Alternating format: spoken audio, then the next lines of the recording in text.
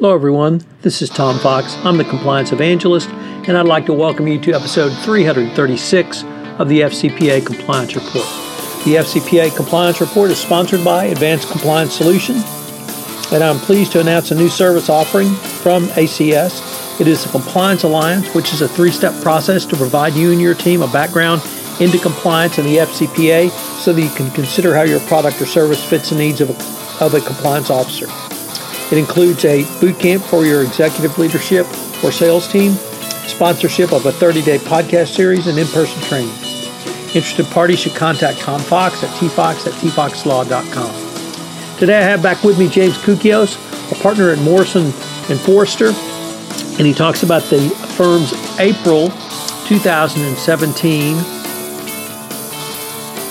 top 10 developments for anti-corruption across the globe. We focus on three key developments from April.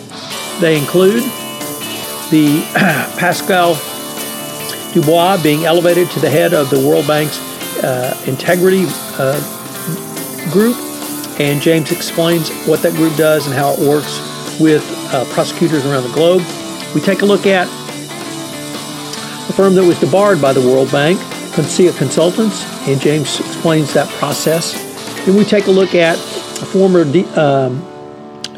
diplomat from the Dominican Republic who pled guilty to FCPA charges while another gentleman goes to trial. As always, it's a fascinating discussion. James and the law firm of Morrison & Foerster do a great job in putting out this monthly newsletter. This is Tom Fox. Thank you very much for listening to this episode of the FCPA Compliance Report. Hello, everyone. This is Tom Fox, back for another episode of the FCPA Compliance Report with James Koukios, partner at Morrison & Foerster, great friend of the podcast, and he is back as the firm is out with another edition of its most excellent monthly newsletter, Top 10 International Developments for Anti-Corruption, the April edition. So with that, James, welcome, and thanks for taking the time to visit with us yet again. Thanks for having me, Tom. So there was a couple of two or three different ones I really wanted to emphasize this month or on this podcast, James. And the first one was the World Bank brought a change to some leadership positions with Pascal Dubois becoming the new head of the World Bank's World Bank Group's Integrity Vice President. And I was wondering if you might take some time to really explain to the listeners what the World Bank is, but more importantly, how it relates to international anti-corruption and how they have been a group that's really helped foster cooperation between a variety of entities, including law enforcement around the world. Sure, happy to, Tom. So the World Bank is one of many multilateral multinational development banks out there, probably the most famous one. Actually, right next door to our Washington, D.C. office is here at MoFo. And it sponsors a lot of development projects around the world, gives loans and money to various countries for various development projects. And then those countries, like any construction project, go out and get companies to work on those projects. And the World Bank has a interest in not allowing the money that it gives or lends to these countries to be used for corrupt purposes. So they have several different parts within the bank that deal with anti-corruption efforts. Two of them are directly related to Ms. Dubois. One of them is her current job, which is the Suspensions and Debarment Office, and the other is the Integrity Vice President, also known as INT, which is currently headed up by Steven Zimmerman, but which Ms. Dubois will be taking over effective July 1st, 2017. In many ways, INT is sort of like the FCPA unit, SEC, or DOJ. It's the investigative function. It'll get referrals that perhaps there's some of the World Bank money is being used for corrupt purposes, and it will go out and investigate those allegations. And then once it completes an investigation, it will refer the matter to the Suspension and Debarment Office, and the Suspension and Debarment Office will decide what kind of penalty, if any, is warranted for the violation if there is one. So she's going to now have worked on both sides of that, now and until July 1st in the penalty part of the World Bank, and soon to be in the investigative part of the World Bank as well. It's a very important anti-corruption body for these reasons. Number one, I mean, a lot of these projects are very, very large-scale projects, and they're almost inherently going to be based on government touch points. So there's in all these projects, there's always the risk of corrupt purposes the money being used for corrupt purposes.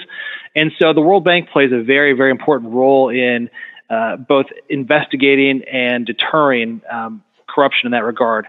Now, one very interesting thing is when I was at the Department of Justice, I experienced this firsthand, but also they're very public about this. The integrity vice president will actually refer or provide evidence to national prosecuting authorities as well. I had the fortune of being interviewing Steve Zimmerman, the current INT vice president, at a panel back in November. We talked about that at some length, but the bank is basically composed of many different member nations. And so the bank takes the position that if it develops evidence that may be a violation of that member country's laws, it will provide that evidence to the national prosecuting authority of that country. So when I was at DOJ, we got some referrals from the World Bank. And there was a very famous case in Canada at the SNC-Lavalin case, which was really kind of instigated by a World Bank investigation. The World Bank provided the Royal Canadian Mounted Police with information about some allegations regarding SNC-Lavalin. They went and got a wiretap and began an investigation of several executives and others. We actually wrote about this in a couple of our top 10s back in April of 2016, and then again earlier this year in February. So it plays a very important role in that regard to both investigate and help other authorities, actual prosecuting authorities, bring cases as well. So it plays a very, very important role. There's other things that it does as well. The INT does as well. I mean, it gets out there. It talks about compliance standards. It talks about trying to bring transparency and anti-corruption to its contracts and things like that. And the Suspension and Debarment Office obviously works in that regard as well to try to make transactions more transparent and really spread the anti-corruption gospel, if you will. Right. And so that leads to another component of this month's or the April issue. There was a diplomat pled guilty. There was an engineering firm debarred by the World Bank for bribery in Southeast Asia, the Denmark-based Consia Consultants. And I was wondering if you could tell us a little bit about that case, because it sounded just fascinating. Sure. So the INT, the Integrity Vice President, investigated some allegations that this company that you mentioned, Tom, had engaged in some corrupt practices in Indonesia and Vietnam. The Indonesian allegations were that the company made payments to officials in Indonesia to influence contract awards in connection with a World Bank financed strategic road infrastructure project there in Indonesia, as well as some related allegations. And the World Bank also investigated and said it found evidence that the company made corrupt payments in Vietnam in connection with the Hanoi Urban Transport Development Project and some other misconduct relating to what they called the Second Northern Mountain Poverty Reduction Project. So the INT determined that there had been evidence substantiating these allegations, and it was referred to the Suspension and Debarment Office, and the Suspension and Debarment Office determined that the company should be debarred from World Bank contracts for 14 years, and that one of its managing directors should be personally debarred for doing business before the bank for 3.5 years. So is that unusual for the World Bank to debar an individual? It's clearly within its ambit, and it does happen. So one thing in here really intrigued me, because I have to admit, frankly, I wasn't aware of it, and it's something called an Agreement of Mutual Recognition of Debarments. Could you explain to the audience what that is, James, and how it works? Sure. As we talked a little bit at the beginning of the podcast, the World Bank is one of many multilateral development banks. And several of the other banks or the banks have gotten together and decided, hey, if you debar one of your contractors, we may debar that contractor as well. And the idea there is to really make it so that no company will benefit from corruption from any multilateral development bank project, and to try to really make it so that the punishment goes across all the development banks. And that was an agreement that was actually reached back in 2010 for the multilateral development banks. So the company is eligible; it's not automatic, and so, but that could happen to this company that was debarred by the World Bank. Other banks like the African Development Bank, and others could also debar the company as well. Which obviously, if that's your business, if you're doing business in kind of these big bank-related construction projects, that could be a real severe penalty. So there's a couple of other things that I thought were pretty interesting in this month's report. You have a report on Francis Lorenzo, a former deputy ambassador from the Dominican Republic, who pled guilty to conspiring to violate the FCPA. And you also note that one of the other defendants has filed, or rather the judge denied a motion to dismiss against one of the other defendants. Wondering if you might be able to just kind of walk us through that and what you see that would be significant for the compliance practitioner out of these cases. Sure. So this is an interesting case. It was brought quite a while ago, originally in the Southern District of New York, still in the Southern District of New York, but originally just brought by that U.S. Attorney's Office on domestic bribery charges. It was very interesting for those of us in the FCPA space to read that, especially those of us who were former FCPA prosecutors and know that the fraud section here in D.C. has exclusive jurisdiction for bringing FCPA cases, that a case involving the United Nations, which is a public international organization for purposes of the FCPA, and therefore its officials are considered foreign officials under the FCPA. It's very interesting that only the Southern District of New York was involved, and that there were no FCPA charges, just domestic bribery charges brought in that case. And so originally when that was brought, several defendants pled guilty to the original charges, including Mr. Lorenzo. Well, most likely as a result of some internal DOJ politics, eventually FCPA charges were brought in that case, and an FCPA prosecutor from Washington was involved. And there were additional, as I mentioned, against, I've got to be honest, I can't pronounce his name, but his first name I think is Sang, right? The Chinese national. FCPA charges were eventually brought against him. And so what's interesting is Mr. Lorenzo actually pled guilty last year to the original charges, and now he's pled guilty to additional charges, including FCPA charges, probably because, speaking as a former prosecutor, you like it if your cooperating defendant has pled guilty to the same charges that you're going against the defendant who's going to trial. It's kind of just reinforces, at least optically, to the jury that, hey, this guy who's testifying has pled guilty to this charge. And so that reinforces the fact the person who's on trial also is guilty of those charges. Just a little parallelism that I think prosecutors like. So he pled guilty to those additional charges and is expected to probably testify against, I'll call him Mr. Sang, at the trial.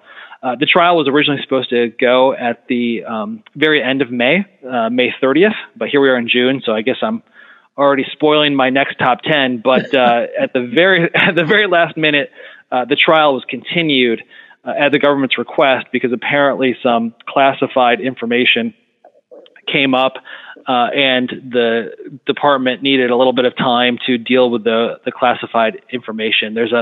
Whenever classified information is potentially at issue in a trial, there's a statute called the Classified Information Procedures Act, which is very complicated. I was involved in several cases involving, it's called SIPA litigation. The James Giffen case, for example, and some others. Right. They take a very long time. It can take a very long time to resolve. This one always looks like it's going to take about, according to the department, 30 days to resolve. But by the end of June, that trial should be going. So I think you asked for some lessons for compliance practitioners, Tom. I think one very important one is to recognize that the United Nations, obviously it's based in New York. So when you're dealing with a UN official, there can be domestic type bribery charges because oftentimes the diplomat is going to be involved in New York, and so there's going to be U.S. jurisdiction. But also because it's a public international organization, there could also be FCPA charges, even if the bribery takes place in the United States. So I think it just goes to highlight some of the special risks that are involved when dealing with United Nations contracts. And obviously those can be very lucrative as well. There's been several cases, for example, the oil for food cases that really kind of kickstarted the modern era of FCPA enforcement were United Nations cases. Not all of them were brought as FCPA cases because not all of there wasn't FCPA jurisdiction for a lot of them. They were brought as wire fraud cases. But for some of those cases, there were some FCPA related charges as well. So it just kind of highlights when you're dealing with some of these organizations like the United Nations or other multinational organizations like that, there can be a variety of risk areas when you're doing business there. So was if I could go into the weeds just a little minute, was the jurisdictional basis against at least Mr. Lorenzo because the actions happened physically in the United States, even though he was apparently a Dominican citizen of the Dominican Republic? Sure, there are a lot of defendants in that case, Tom, and as I understand it as well, Mr. Lorenzo, though he was I should say I'm only knowing this from what I've read in the paper, but it appears that Mr. Lorenzo is actually not only a diplomat from the Dominican Republic, but also a U.S. citizen himself. So there could be many different theories of jurisdiction in this case. I think you're exactly right. Some of it is based on the fact that the activities took place in the United States, but it also looks like there were U.S. citizens involved in some of the alleged bribery as well. James, I'm really glad that you were able to highlight the United Nations component of this because I was trying to find it online quickly, but I couldn't. There's a specific list of entities that the FCPA covers, NGO entities across the globe. The UN is one of them. The World Bank is one of them. One that is not on the list is FIFA, which is why at least one of the reasons I would speculate there were no FCPA charges brought in the FIFA case. But there's a specific list of entities, and I think that compliance practitioners often don't realize that many of these NGOs may be specifically named in the FCPA. That's right, and it can be a very interesting issue to look into, at least for FCPA nerds like myself. But yes, it all goes. Yeah, it all goes back. The definition of public international organization in the FCPA incorporates other statutes, another statute where that term is defined. And long story short, the president is able to name which organizations are considered public international organizations. So you have to go back and look at executive orders and things like that. And what I didn't know, I was recently researching this issue for another case. And some organizations that you think would be no-brainers, you mentioned FIFA, Tom. It's obviously a international organization, but it's not been designated by any president as being a public international organization. But some other ones that you would think would be no-brainers, like Interpol, for example, it's not so clear. And if I may digress for a moment on this, because I found this personally very interesting as the FCPA nerd that I am. Please do. Under the original statute that the FCPA incorporates, it's an immunity statute for public international organizations that are actually physically located in the United States. So the idea is you want to have immunity for things like the United Nations and things like that. You don't want to have them be subject to liability for a variety of things. And so the president can say, okay, that organization is designated a public international organization for purposes of this immunity. Interpol, interestingly enough, in the 1980s did not have any U.S. offices, and so it was not eligible to be a public international organization. However, they wanted to have a conference in the United States, and so President Reagan, I believe it was, gave them partial immunity under that statute. And so for a long time, Interpol was kind of, sort of, maybe a public international organization, but it was just because of that one conference. Since then, Interpol actually has opened offices in the United States, very small, a 5-person office in New York, if I'm correct, and President Obama extended that President Reagan's order to say now that Interpol is based in the United States or has an operation in the United States, it can be a public international organization. So long story short, I found that interesting because I'm a bit of an FCPA nerd, as I mentioned 3 times now. But I think the longest story short is when dealing with these type of organizations, there are executive orders out there. There are places on the internet where you can actually research them. Just a Google search will usually come up with a list of them where you can find them. But it's surprising some that are and some that aren't. And I think that doesn't mean that they're risk-free, because as we've seen from other cases like FIFA, as you mentioned, Tom, the FCPA is not the only statute that can reach foreign bribery. The wire fraud statutes, the Travel Act statute, all those things can also be used if there's a hook for U.S. jurisdiction. So it doesn't mean that you're completely off risk-free when you're dealing with some of these organizations, but it is an interesting note to when you're assessing exactly what the jurisdictional ramifications and what the liability risks are. And James, really the key for me and what you said there was when you assess your risk. Because any government touch point that's going to have an FCPA component, your risk would go up, at least your FCPA risk. And just because your risk goes up doesn't mean you can't do business with those people or, transacts with those people. It just means you have to manage that risk more robustly with an appropriate level of compliance program in place. So by making that assessment and knowing that you have an FCPA risk, it really helps the practitioner guide the business unit going forward. So I really did appreciate the way you phrased that as assess your risk going forward. Yep, and just because, as we said, Tom, just because there's maybe no FCPA risk, there could be UK Bribery Act risk, there could be a wire fraud risk. So it's important to consider all those things going forward. Your response to those risks, as you said, Tom, might be a little different depending on exactly which risk you face, but it's very important to make that assessment. James, I'd like to close with one of the other points that was in the April newsletter, and it was the remarks by Attorney General Sessions. And I don't want to ask you about the remarks because you've got the link to the remarks and they speak for themselves. I, of course, was very gratified that he came to a compliance event. The Ethics and Compliance Institute specifically spoke to the compliance community, talked to compliance officers, I thought directly.